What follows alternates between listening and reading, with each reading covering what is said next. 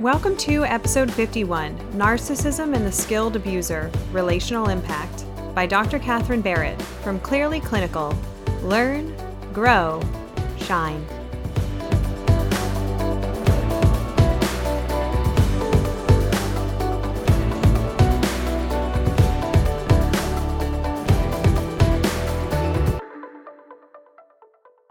Hi, my name is Dr. Catherine Barrett, and I am a clinical forensic psychologist practicing in Woodland Hills, California. I'd like to welcome you to our discussion today about narcissistic personality disorder. First, I'll tell you a little bit about myself and my training and how this came to be an important topic for myself, my research, and now my practice. I studied and trained in working with sex offenders, sexually violent predators, people found not guilty by reason of insanity, and mentally disordered offenders. And at this time, I was first exposed to working with pathological forms of personality disorders, more specifically narcissistic personality disorder and antisocial personality disorder. I did my training at the San Francisco Forensic Institute in San Francisco, California. I also worked for various conditional release programs for mentally disordered offenders.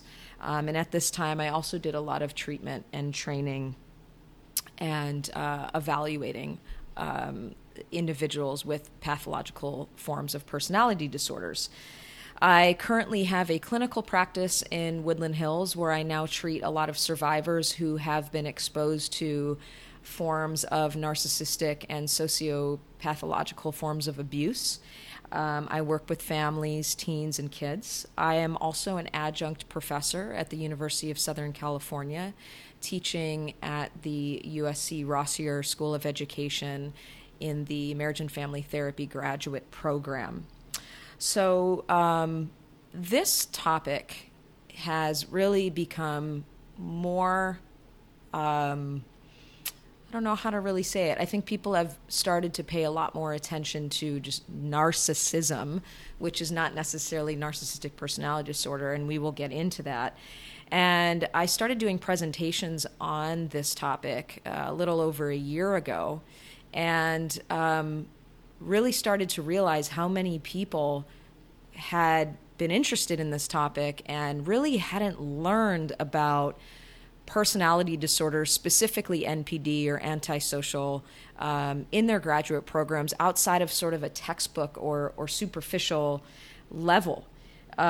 So I realized that this needed to be talked about more. And the more people who were coming into my practice, and I was recognizing this cycle of abuse and people sort of expressing the same type of relationship over and over, and as well as for myself coming out of a narcissistically abusive relationship, this became personal for a variety of reasons, and I just started researching the heck out of it and started to figure out that more people had been affected by this form of abuse than we've really recognized, at least openly in our field.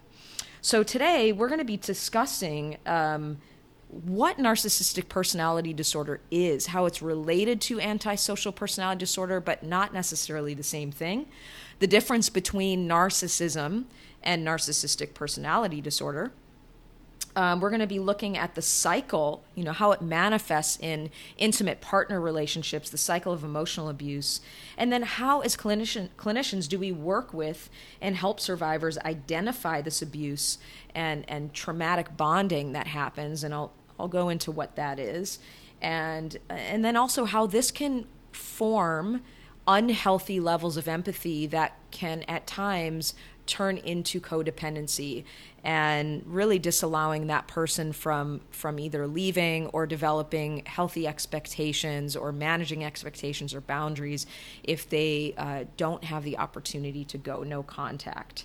So let's go ahead and get started and first talk about what abuse is. So abuse is really knowingly, recklessly, and intentionally causing harm to someone. Now there's a lot of, this topic, there's so many different theories about the person's level of awareness. And I think a lot of that's going to come down to where you sit theoretically.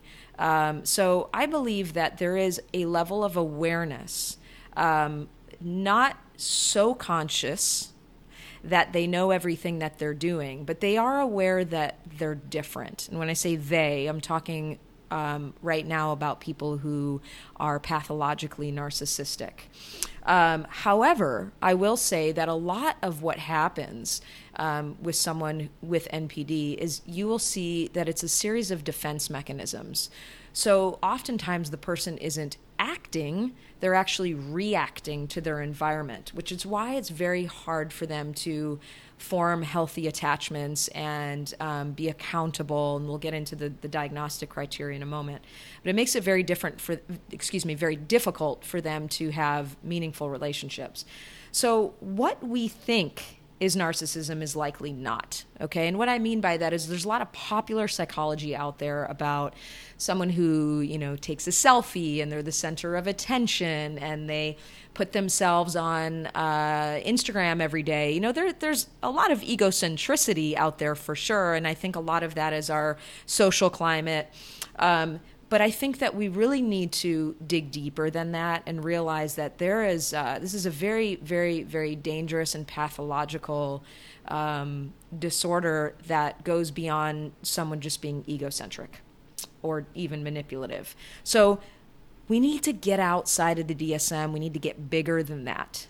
Okay, because many therapists have learned about narcissistic personality disorder in a dry academic and theoretical manner. You take a psychopathology class in school, they kind of skim over the different clusters and the access to stuff, but they don't really dig into what this looks like. What does this actually look like experientially? So many graduate programs kind of gloss over that. Unless you are more psychodynamic or psychoanalytically oriented, a lot of schools sort of gloss over the depths of this. So what happens is the therapist doesn't learn about the real life experiential and abusive tactics used to manipulate and control their victims. So many victims know more about the cycle of narcissistic personality disorder abuse than the therapist. And this is a problem because we should only be working in our area of competency. And if we are incompetent and unaware or unable to recognize when this cycle is happening, we may be forcing someone to work on a relationship that's actually causing more harm. So to revisit what NPD is, Steven Johnson, who is a PhD, quoted in Psychology Today, the narcissist is someone who has buried his true self-expression in response to early injuries and replaced it with a highly developed compensatory false self. So what Dr. Johnson's saying here is he's saying that this person, due to early injuries, has split off the true self, shoved it down, compartmentalized it maybe in a coma somewhere in their body, and developed this very grandiose compensatory sense of self that allows this person to get through the world without having to open up the shame and the guilt and the early injuries. So a lot of overcompensation. When we look at NPD, we have to recognize and remember to diagnose it. It must be pervasive in all areas of life. My one disclaimer to that is oftentimes you will see someone who is NPD or diagnosed with NPD, which people are, for the record, people are very rarely diagnosed with NPD. It's actually very difficult to diagnose someone because they have to come to treatment for that, and many of these individuals do not go to therapy. But what you will often see is that they may be higher functioning at home, and then their NPD is much more severe at work, or vice versa. Okay, but overall, you're going to see it in all areas of his or her life. And what you see is grandiosity, sense of self-importance, and this goes beyond a neurotypical or even an egocentric person, like I was saying earlier. Oftentimes, these thoughts are not even reality-based. There is an extreme sense of entitlement. So rules don't apply to these people, okay? This can even move towards breaking laws. going to prison, and this is where we move more towards into the antisocial disorders, and we'll talk about that in a bit. There is an absence of genuine remorse or guilt. So this individual may apologize, but they're apologizing because they are gaining something from the apology. If there's any risk in them losing something if they apologize, they will likely find a reason to not apologize. They exploit people for personal gain. It could be for sex, it could be for money, it could be for power. And then we have to remember what the narcissistic extension is, so the inability to separate themselves from another. So they lack accountability or responsibility for failure and mistakes. Highly unaccountable. They will, and they are thoroughly convinced that they're the victim in most situations where they're blamed for something. And if they, do, again, admit to any responsibility or they are accountable, it's going to be for some gain. So the narcissistic spectrum, right? We're in the DSM-5 now, so we're looking at diagnoses on a continuum, which is really helpful, especially for personality disorders, because if you think about it, we all have a level of narcissism. We need it in order to survive. So the spectrum ranges from healthy narcissism to what would also be called malignant narcissism. So what that means is people who are more pathologically oriented to the point where they actually meet all criteria, they may be diagnosed with antisocial personality disorder. Okay, so they're not only narcissistic, but they also have a lot of the criminogenic components of the disorder as well. And this is what we may call psychopathy or sociopathy outside of the clinical domains. More layman's terms, we might call this person a psychopath or a sociopath. Then we have what are called self-aware narcissists or flexible narcissists. And these are people who are not necessarily meeting the full criteria. And they probably have a better chance at making sustainable change because they are able to, at least to some degree, recognize that their life has become unmanageable and are accountable for the damages in their relationship. So, healthy narcissism versus malignant narcissism. So, from a psychoanalytic theory, the healthy narcissist has been characterized as possessing realistic self-esteem without being cut off from a shared emotional life, as the unhealthy narcissist tends to be. So a healthy narcissist is someone who recognizes their importance, has self-esteem, is motivated, but has healthy forms of empathy. They are not empathy deficient.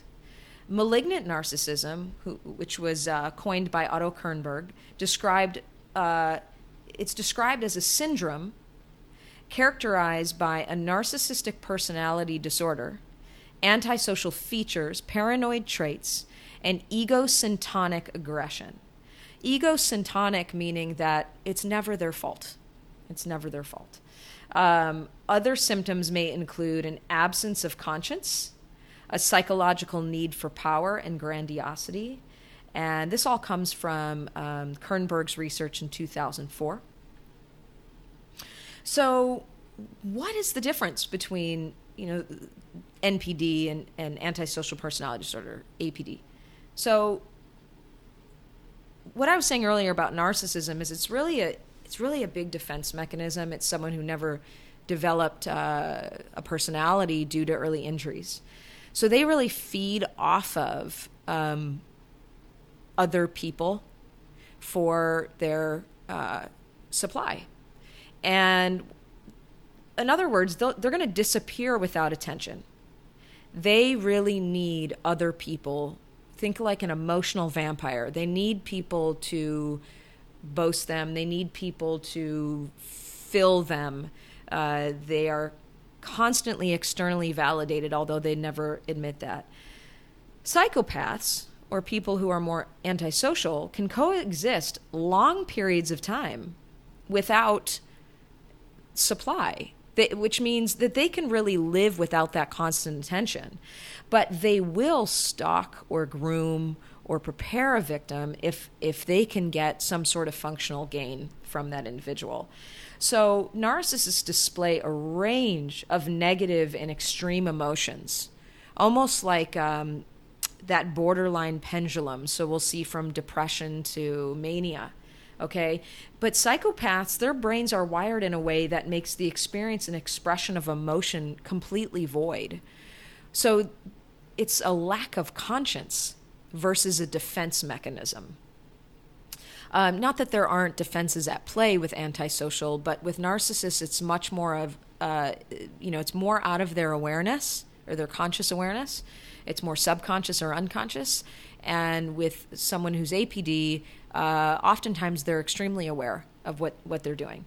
So narcissists likely take revenge or feel wounded when they experience criticism or attack. Psychopaths are often really unmoved by this. Unless they don't get what they want or there's some error in their plan, the majority of the time they just move on. So antisocials have unhealthy levels of narcissism, but not all individuals with NPD are antisocial. So NPD and APD traits can coexist, but it's really unlikely a dual diagnosis. So for example, we might see drug-seeking behaviors in both narcissistic and antisocial traits. This comes from Swart 2016, his research. There's a lot of attention-seeking and risk-taking. Antisocial personality disorder elicits more criminogenic thinking and impulsivity, like I was saying earlier. So they might move more into breaking laws. NPD elicits more attention-seeking, sensitivity to criticism, and self-medicating. And this is where a lot of times we'll see narcissistic and borderline traits overlap. If you look at a brain scan of a psychopath, there's an underdevelopment of the inhibitory structure and an overdevelopment of the reptilian structure. So, according to Goldner, Vukov, and Moore, 2010, what their research found is that there's an understimulated autonomic nervous system. So these people basically have there's a void in the frontal cortex, which is responsible for impulse control, risk-taking, inhibition, things like that. So they lack that. There's no brakes in their car, so they will stop at nothing. And there are plenty of brain scan images out there now that indicate. Robert Hare has also done a lot of great research on psychopathy, developed the psychopathy checklist. And another individual you should look at is Dr. James Fallon, Fallon, who does a lot of neurological studies as well and has discovered that sociopathy actually runs in his family. So really interesting stuff if you want to take a look at that. So yeah, the question always comes up, which is, can narcissistic personality disorder be cured? The short answer, no. Not likely. There's pretty much a 0% prognosis. This disorder does not function like other personality disorders. Gary Klein, who is a licensed clinical social worker, does a lot of research on this topic. And he states that, he believes that NPD does not function like other personality disorders. It is actually a series of defense mechanisms replacing the character. So, in other words, there's no personality left. There are only defense mechanisms. So, we all believe we're great clinicians. I at least hope we do. We do good work. But we're not that good. We cannot go back and restructure a personality, especially one that's been fragmented or never formed. So, we have to recognize our limitations. Why is NPD so dangerous? Well, there's different forms. We have the covert narcissist and the overt narcissist. And oftentimes, pathological narcissists will demonstrate both. Covert just meaning that they might present more as a victim. They might be quieter, more reserved. versus the overt type that sort of sucks the life out of the room when they come in and you're just easily bothered by them or charmed, easily charmed by them. Here's the other thing. Narcissism is actually very adaptive. If you ask a self-aware narcissist or a flexible narcissist whether or not they see change as desirable, oftentimes they're going to state that there's no incentive to change because their personality deficiency actually works in their favor. So it serves as an illusion of control so much that even their victims fall for their con artist scheme. And this develops the early stage of trauma bonding, which we will talk about what trauma bonding is. People who have pathological forms of this disorder typically get worse with age.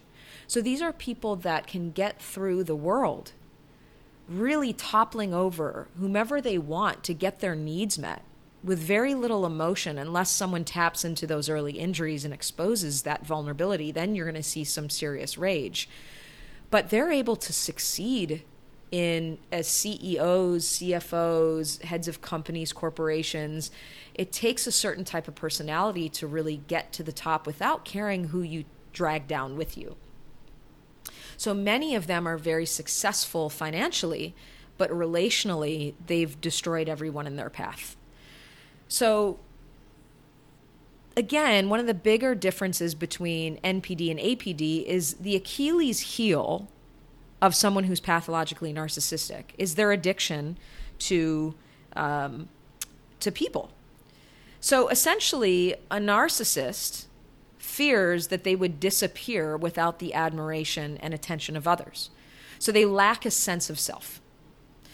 This addiction to power, people, sex, or whatever else they seek to fill the void really disallows them from forming healthy and emotionally mature bonds. Their abuse is often rooted in their resentment around needing people to feel alive.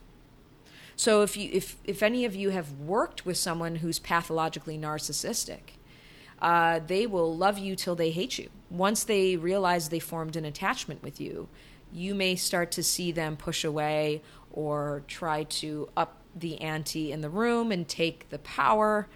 You may see them drop out of therapy, but they have a very difficult time forming healthy and emotionally mature bonds. They form relationships for a variety of reasons, but to form emotionally mature bonds and healthy bonds is definitely not one of them. So their abuse is often rooted in their resentment, and exposing those underlying defense mechanisms is really their worst nightmare. Exposing their truth, exposing that true self is really their worst nightmare. When someone, so to speak, will pull the mask off of them, that is when they will likely shut that person out and never speak to them again if they've been exposed. So this is what makes therapy very difficult for these individuals, because to be superficially vulnerable might be easy, but to do any real depth work and accountability work, even trauma work with individuals, because there's a decent amount of trauma and intergenerational trauma with narcissistic personality disorder, it's very, very difficult to do really meaningful work. So getting to one of the major reasons why this topic is so important and relevant today is the danger, the implications of having someone who's pathologically narcissistic in your life.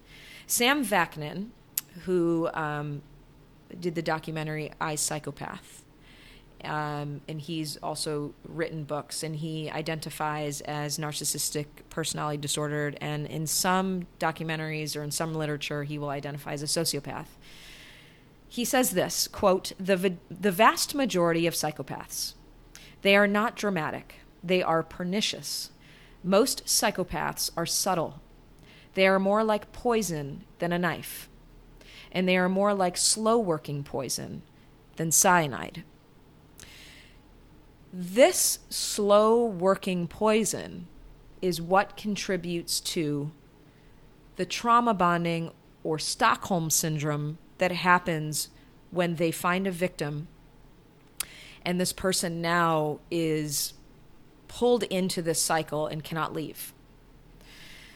What does this mean? What does this all mean for marriage and family therapists or clinical psychologists who don't work in forensic settings or institutionalized settings? Well, you're more likely to work with the survivors, for one, who are often in the dark about the cause of their complex post-traumatic stress, post-traumatic ruminations. So they're a lot of times in the dark about this. So there's a lot of betrayal they feel after falling victim to the abuse once they figure out what's happened to them. And, we have to be careful because sometimes the person who's the personality distorted individual may present as your victim. And there are ways to kind of weed that out, which we'll talk about in another podcast. But during couples counseling, the inability to identify these traits can create increased distress in the victim and re-traumatize them. So we have to be aware. We have to be able to recognize this dynamic if we see it, because couples counseling may end up being more harm, causing more harm. So let's talk now about the cycle of narcissistic abuse and what happens and why it's so hard for these individuals to leave. The narcissistic cycle of abuse starts with what's called the idealization or love bombing stage. In this stage, the narcissistic individual has moved on to a new victim in hope that this person will be the one person who finally takes them out of their pain and their trauma and can distract them from all the internal torment that they experience on a daily basis. They have to constantly be distracted. They are addicted to newness. Their relationships do not last. I've had people ask me, well, I've known people who are narcissists who have been in relationships or marriages for 30 plus years. Dig deep, there's probably been multiple affairs of some sort. So they might be with that person, but not with that person. So the love bombing stage it's a very intentional stage. It's actually the most abusive stage for the reason that it actually starts the unhealthy bonding, the trauma bonding. This is where the individual is on their best behavior. They're developing and forcing a dependency with this new partner. This stage is often filled with future faking, so false promises about wanting to create a life with this person, idealizing the victim, making the victim feel as though they have found their soulmate, so they mirror you. Remember, they don't have their own personality. It's fragmented, broken, underdeveloped, undeveloped. So they see you, they ask a lot of questions. They are super interested in their victim. They ask a lot of questions, so it makes that person feel very, very important, like they're the only person in the room. And what the narcissist is doing is they're gathering information. He or she is gathering information to start mirroring back this ideal person to the victim. A lot of people may disagree with what I'm about to say, which is okay. I'm okay disagreeing with you if you're okay disagreeing with me. This is a topic that needs a lot more research. But I will say this, narcissists are never loyal. They're never loyal because they do not bond beyond a superficial bond. Their bonds are only to get their needs met. So every victim has a shelf life. Every victim has a shelf life. After the love bombing stage occurs and the individual with NPD realizes they now have this person under their control, the second part of the abuse starts, which is called devaluation. Devaluation is now in place because the trauma bond is formed and the dependency has been formed. So now what you'll see is the narcissist begins to pull back and offer intermittent reinforcement to cause panic and instability in the victim. So think about intermittent reinforcement. You go to a casino in Vegas. The reason why slot machines are so addicting is because if you hit a jackpot, Even if you have to sit there for 48 more hours until you hit another one, you know there's a chance you'll hit that jackpot again. The intermittent reinforcement of that honeymoon stage to devaluation becomes so addicting that the victim's brain is actually re-hardwired to wait for that perpetrator to bring that honeymoon stage back around. Very similar to what we would see in the cycle of domestic violence. So they pull back, they offer this intermittent reinforcement. The victim starts to panic, starts to feel like, oh, I'm not doing enough. This person used to love me more. I need to be better. And this is where we now start to see gaslighting, which is crazy making. The cheating starts, okay? They're often going to triangulate their victim with another individual. That individual could be the person that they're actually cheating on their victim with. It could be a coworker or a friend, someone who makes the victim feel less than adequate and starts to fuel the jealousy. And the person, the NPD individual, will also start to withhold intimacy at this time. So they're likely looking for a new source, or they've started to cheat on them with a new source. Quinn Holiday, who is an amazing life coach, you can find him on YouTube at Association Direct, ASSC Direct. He's a twice survivor and an ex-police officer. He's done a lot of research. He's coached a lot of psychologists, clinicians, social workers, MFTs, and survivors, including myself. And he says that narcissists have mastered the art of misdirection. They still have to create the illusion that they are grounded into you while they are priming another source. They are addicts, addicted to newness, addicted to supply, addicted to attention. So they're always looking for something else. This period of intermittent reinforcement is what intensifies the trauma bond. And after the devaluation, which could last months, years, weeks, days, you can be discarded just like that. And the discard is when that person, out of nowhere, this person's told you they're the love of your life, they're going to create a life with you, they don't want anything but a relationship with you. Out of nowhere, they are gone, and you find out that they have already moved on and started the cycle with someone new. If this new relationship does not work, and they realize they've made a mistake, they may come back, which is in the NPD abuse culture is called the Hoover. They'll try to Hoover that person back. This is guaranteed, that they will in some way, shape, or form try to make contact again with their ex-victim. Again, they keep as many people in their lives that can feed that source, that feed that ego. So we want to help our survivors shut that down right away. Because if you allow that person back into your life, that cycle will start up again. It will be shorter in duration and stronger in intensity. Really important. If your client goes back to that person, the cycle will be shorter in duration and stronger in intensity, and they will be abused again and now feeling worse. The narcissistic abuse tactics often used are gaslighting the victim, questions their sense of reality, withholding intimacy, silent treatment, infidelity, triangulation, narcissistic rage, causing the victim to apologize when they don't need to really apologize. So I've been talking a lot about trauma bonding. What is trauma bonding? One of the things I think is really important to make clear is trauma bondings are not mutually exclusive with codependency.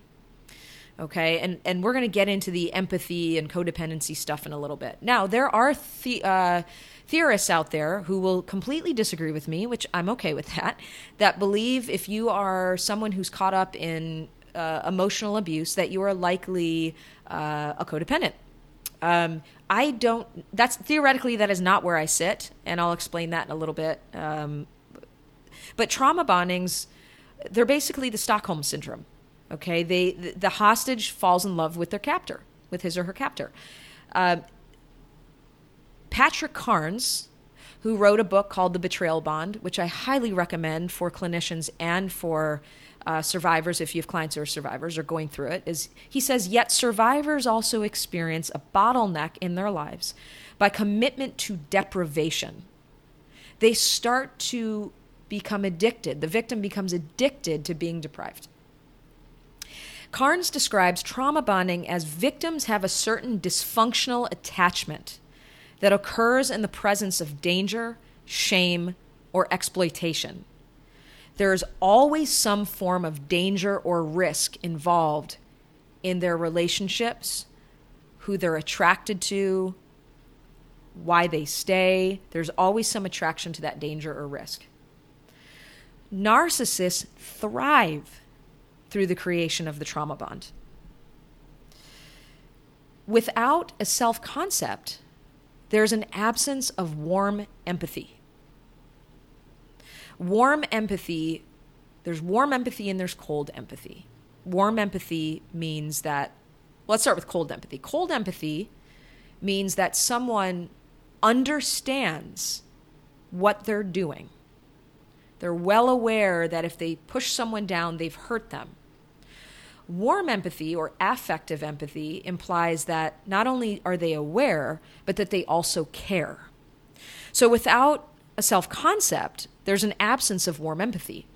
Judith Orloff, another great doctor in this field who studies empaths, in her book, Empath Survival Guide, Judith Orloff says, the self-concept is what helps in society. It is what assists in pro-social development.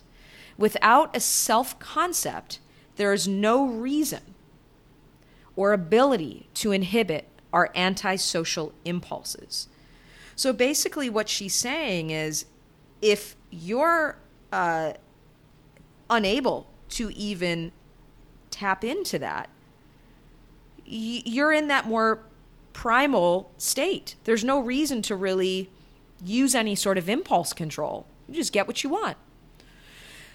So these people, the pathologically oriented, narcissistically oriented people, become exploitive, self-serving, and emotionally stunted. Narcissists rely on others to fill their void, a void that cannot be filled. When we're working with clients, we always tell them, external validation feels great, but it's not what keeps someone happy, at least for a sustainable amount of time. So just to revisit cognitive versus affective empathy. So narcissists use cognitive empathy to lure their victims into becoming dependent, which means that narcissists understand the difference between right and wrong. When someone goes to trial and they go for the insanity plea, one of the arguments that is made is whether or not they understood the difference between right or wrong. At least in the state of California, we have a bifurcated trial, and one of the points that needs to be addressed is whether or not this person understood right from wrong. NPD cannot be used as a defense, because someone with narcissistic personality disorder still lives in the world and understands right and wrong. So they use that. They know what makes someone feel good. They know what makes someone feel bad. So narcissists do not truly experience the same feelings that their victim is experiencing in the early parts of the relationship. Okay? So they use this cold empathy, this awareness, to offer all of the right things and mirror all of the right things to the individual. And the narcissist is not feeling the same type of feelings. They're feeling excitement, invigorated. They're feeling like they finally found the person who's going to take them out of this torment, but they're an object to the narcissist. They're not seen as a separate human being with their own thoughts, feelings, emotions. So without affective empathy, this is a recipe for disaster. Empathy implies relatability, vulnerability, true connection. This empathy threatens their power play. Narcissists must always be one step ahead. Therefore, they cannot authentically bond with a partner or a loved one. Daniel Shaw, another really great individual to study or read. He wrote a book called Traumatic Narcissism, Relational Systems of Subjugation. He says, quote, "The traumatizing narcissist, compelling need to suppress subjectivity in the other, so that the narcissist's subjectivity is always the exclusively important and only valid focus. The traumatized narcissist recruits others in a relationship that seductively offers the promise of the bestowal of special gifts. The narcissist's goal is to corrupt and debilitate the subjectivity of the other, a form of dehumanization that is the very essence of traumatic abuse." Really, really recommend this book for clinicians who have either survivors or work with people who are pathologically narcissistic. Talks a lot about the intergenerational trauma. So how do we identify a victim if they come into our office? Well, those who have been in the cycle for a long period of time, or have been in it for a short period of time, but it's been very intense, we're going to see something very similar to, or exactly, complex post-traumatic stress disorder. Complex post-traumatic stress disorder is a condition that results from chronic or long-term exposure to emotional trauma over which a victim has little or no control, and from which there is little or no hope of escape. And that is a quote from Out of the Fog. In this case, there is long-term exposure to inconsistent push-pull, splitting, or alternating raging and hoovering behaviors. There's exposure to gaslighting or crazy-making and false accusations for long periods of time. This person is exposed over and over and over to this crazy-making and blaming. You will start to see what's called post-traumatic rumination. I've seen this in clients. They look like they haven't slept for 30 years. So the individual repeatedly thinks about these upsetting events, blames him or herself, imagines how the event could have been avoided or changed. Some of the symptoms we might see: fear, jumpiness, tension, emotional avoidance, potential derealization, which happens in trauma, break from reality. There are a lot of researchers who are now looking into narcissistic abuse syndrome and how this is defined. And you can actually look up narcissisticvictimsyndrome.com. It's defined as someone being in a fog, pacing, confusion, loss of self, panic attacks, angry outbursts, insomnia, weight gain or weight loss, obsessive thoughts, rapid heart rate, muscle aches, throwing up, getting sick, desiring death, possibly suicidal, no interest in previous interests or even loved ones, so a lot of depression. They're blaming themselves, second-guessing themselves, may seem desperate, trying to reach for help. There's a lot of fear that the narcissist is going to annihilate them, this sense that this individual has so much power. It's been compared, this type of abuse has been compared to a type of soul rape. The last part I want to talk about today is the empathy spectrum, the anatomy of an empath.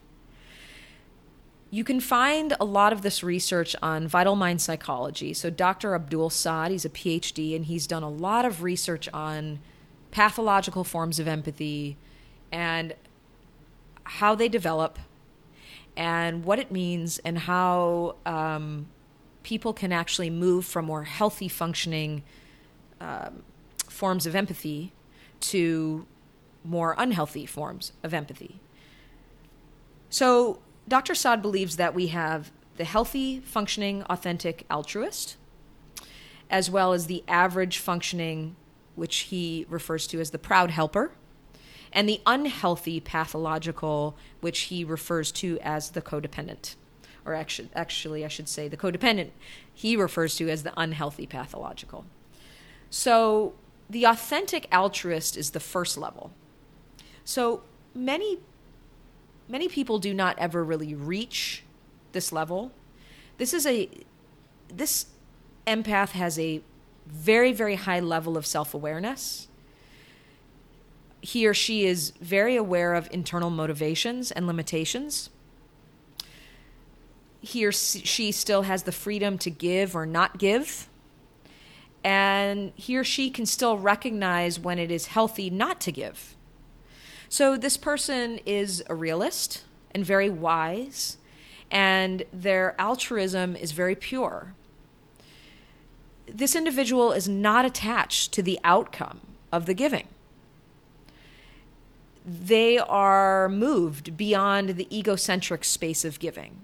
It is just, it's almost like an automatic, it's like a reflex for this type of individual. He or she is very grounded and worked on developing self-awareness around their own narcissistic tendencies. Because like I said, going back to earlier in this discussion, we all have levels of narcissism that we have to recognize. And even codependency is a form of inverted narcissism, believing that we are that special, that good, that unique, that we could fix someone so damaged. So we all have our own forms of narcissism. So this individual has really done his or her work. This is someone who's highly, highly on a spiritual level. Maybe someone like the Dalai Lama would be an authentic altruist. Most people fall into the average functioning, or what Dr. Saad refers to as the proud helper. This would be the second level. Therapists, oftentimes, we find ourselves in the proud helper. We go into this profession because we like helping people, because it feels good to help people. Sometimes we even get too invested in helping people to the point that we get disappointed if they fall backwards or they relapse on drugs or alcohol. But there's still a genuine capacity to help other people. They view themselves to be at the center of help. As clinicians, that's what we are. We're at the center of help. Very influential over another person's well-being. It may not be major strides, it may not be really big actions or behaviors. It could be helping someone with homework, taking the groceries up for someone, but there's still some sense of egocentricity involved with this average functioning. It can be a little self-deceptive at times. And this level can make it difficult for the individual to pull back. So people who get a little too invested in helping, and despite the fact that it is in their, coming from their heart, their egocentricity and some of their narcissism may get in the way of it being completely pure. This individual can become resentful when attempts to help go underappreciated, but he or she still has enough resources to bury this. It may manifest in passive aggression, but it also does pass. This person can get through this, can get over it without it causing major distress. The third level, Dr. Saad refers to codependency as the unhealthy pathological. He describes this as a pathological need to heal, save, and rescue another person. There is an obsessive quality, and it is focused only on one person.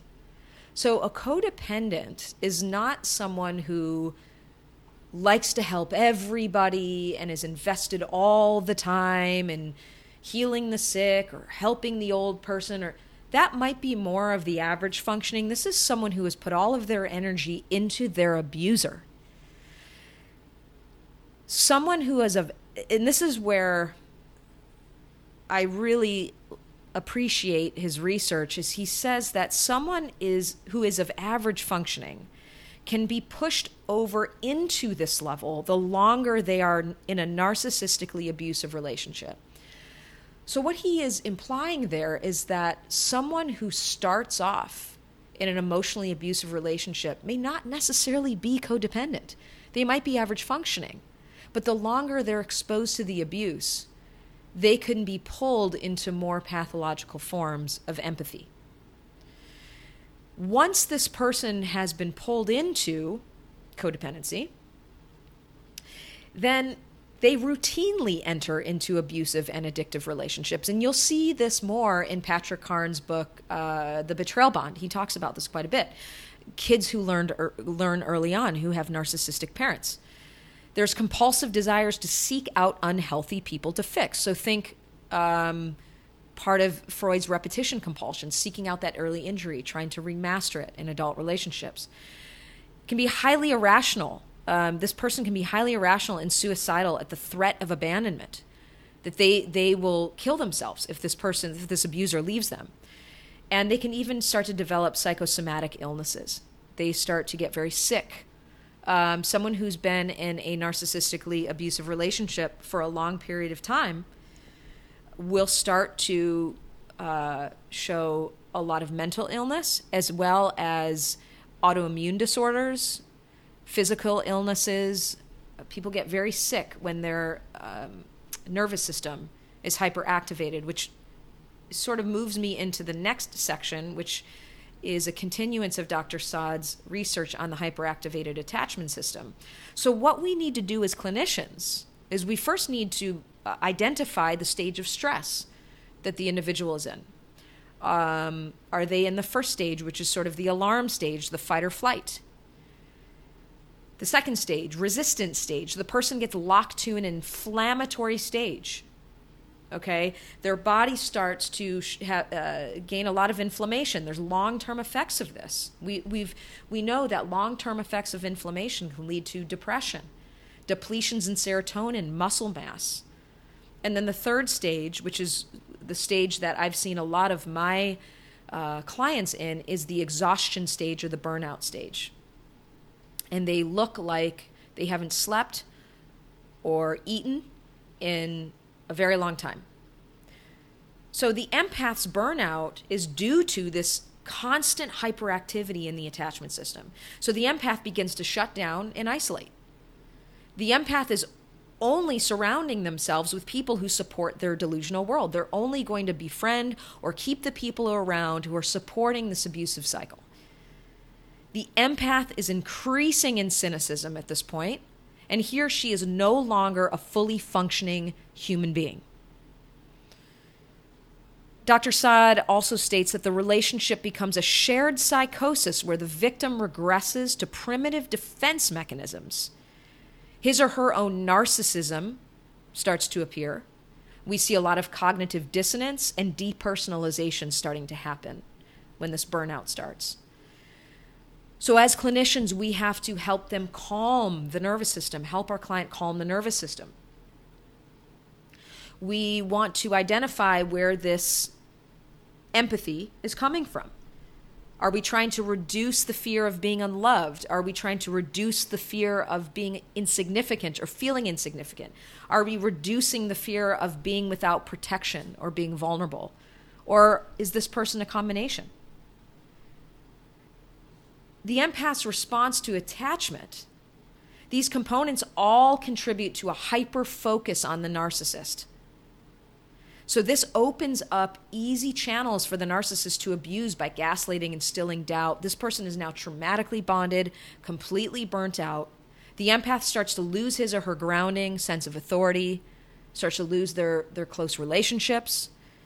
The hyperactivated attachment system and need to please creates burnout after a period of time, and this person starts to become resentful and experience other negative feelings.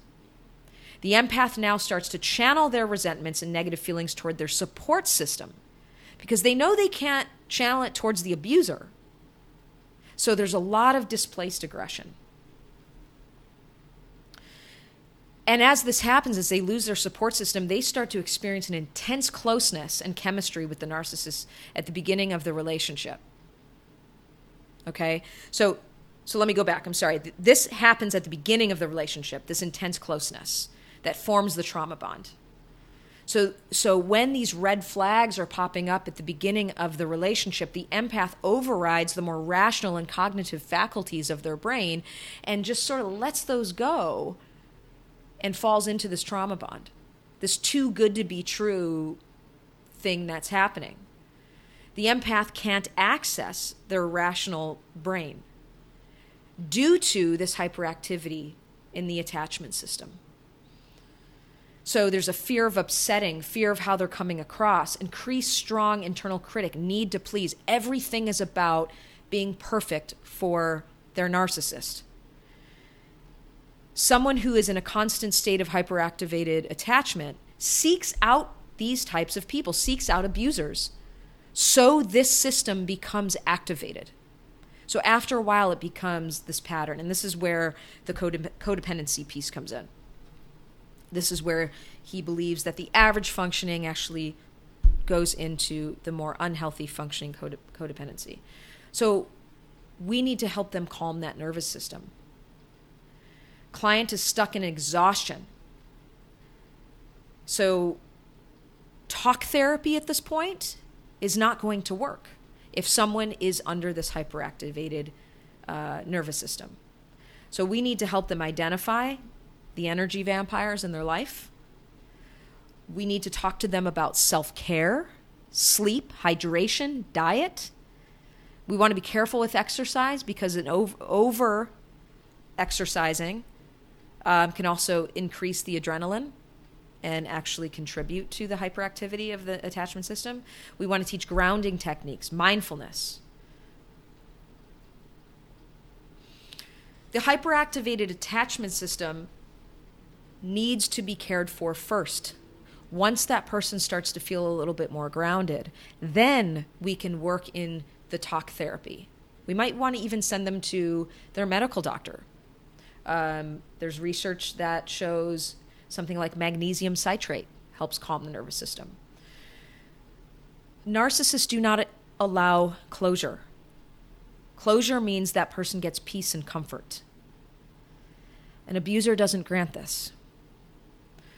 We, as clinicians, need to hear their story. Even though content is not always important, we talk a lot about context and getting beneath the content. In these situations, telling their story is very healing, very important. It's likely that the victim has not been given closure. They're going to rely on therapy for closure. If you rush this, you're disallowing an essential piece of the healing process. Narcissists will often run away at the end. Sometimes days after someone's planning a wedding or finds out they're pregnant, planned a trip, or the victim's lost a loved one. So they're left in the shock. The victim is left in disbelief and feels emotionally raped and robbed. So the perpetrator has already moved on and is already in love again, restarting the cycle. We have to help this individual move on. Okay, but we can't rush it. The victim is reminded of his or her own worthlessness when they find out that this person has someone new. As clinicians, we must validate but also identify how the abuser used deception so they don't blame themselves. Because the clients will be left traumatized, stuck in this emotional state the longest. The client should understand how a normal breakup should not cause this amount of trauma. Healthy relationships offer closure. Narcissistically abusive relationships do not. Through time, the client can identify the abuser as disordered, thereby reestablishing their power and coming out of the fog. The last piece that I want to touch on before we end today is straight out of Judith Orloff's book, The Empath Survival Guide. We live in a society where narcissism is becoming very popular and very positively reinforced. Dr. Orloff states that empaths are now pathologized, and the decrease in empathy is the downfall of society. We need to encourage empaths to stay empaths, to feel, to be compassionate, but also to learn how to conserve their energy. She says science has made it a sensory disorder. It is not a disorder, it is a gift, but you have to set up boundaries as grounding to protect yourself. End quote. We have to help the client nurture the giving and empathic parts of the self without burnout. You will see people experiencing panic attacks, depression. They will develop autoimmune disorders. Our work is helping them develop the healthy parts of empathy, how to use them in relationships that are healthy, how to avoid and stay no contact, if at all possible, with their abuser, to recognize that this individual is disordered, that they did not create any of this. This is why couples counseling can be very dangerous, because in couples counseling, we look at both people being accountable. And we might reinforce the abuse if we don't recognize this cycle. Thank you so much for listening here today.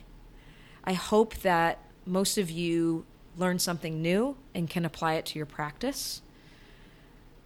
Once again, my name is Dr. Catherine Barrett. I'm a clinical psychologist working out of Woodland Hills, California. If you would like to know more about our practice or know more about me, you can visit our website at teentherapycenter.com, teen as in teenager, teentherapycenter.com. And if you go under staff, you'll find me and my contact information. I wish you all a great day and take care. Bye-bye. You've just finished listening to another exclusive Continuing Ed podcast by Clearly Clinical. If you like what you just heard and you need Continuing Ed credits, please visit us at clearlyclinical.com to check out our one-year membership, where you'll have access to our growing library of Continuing Ed podcast courses. Clearly Clinical, where our goal is to help you learn, grow, and shine.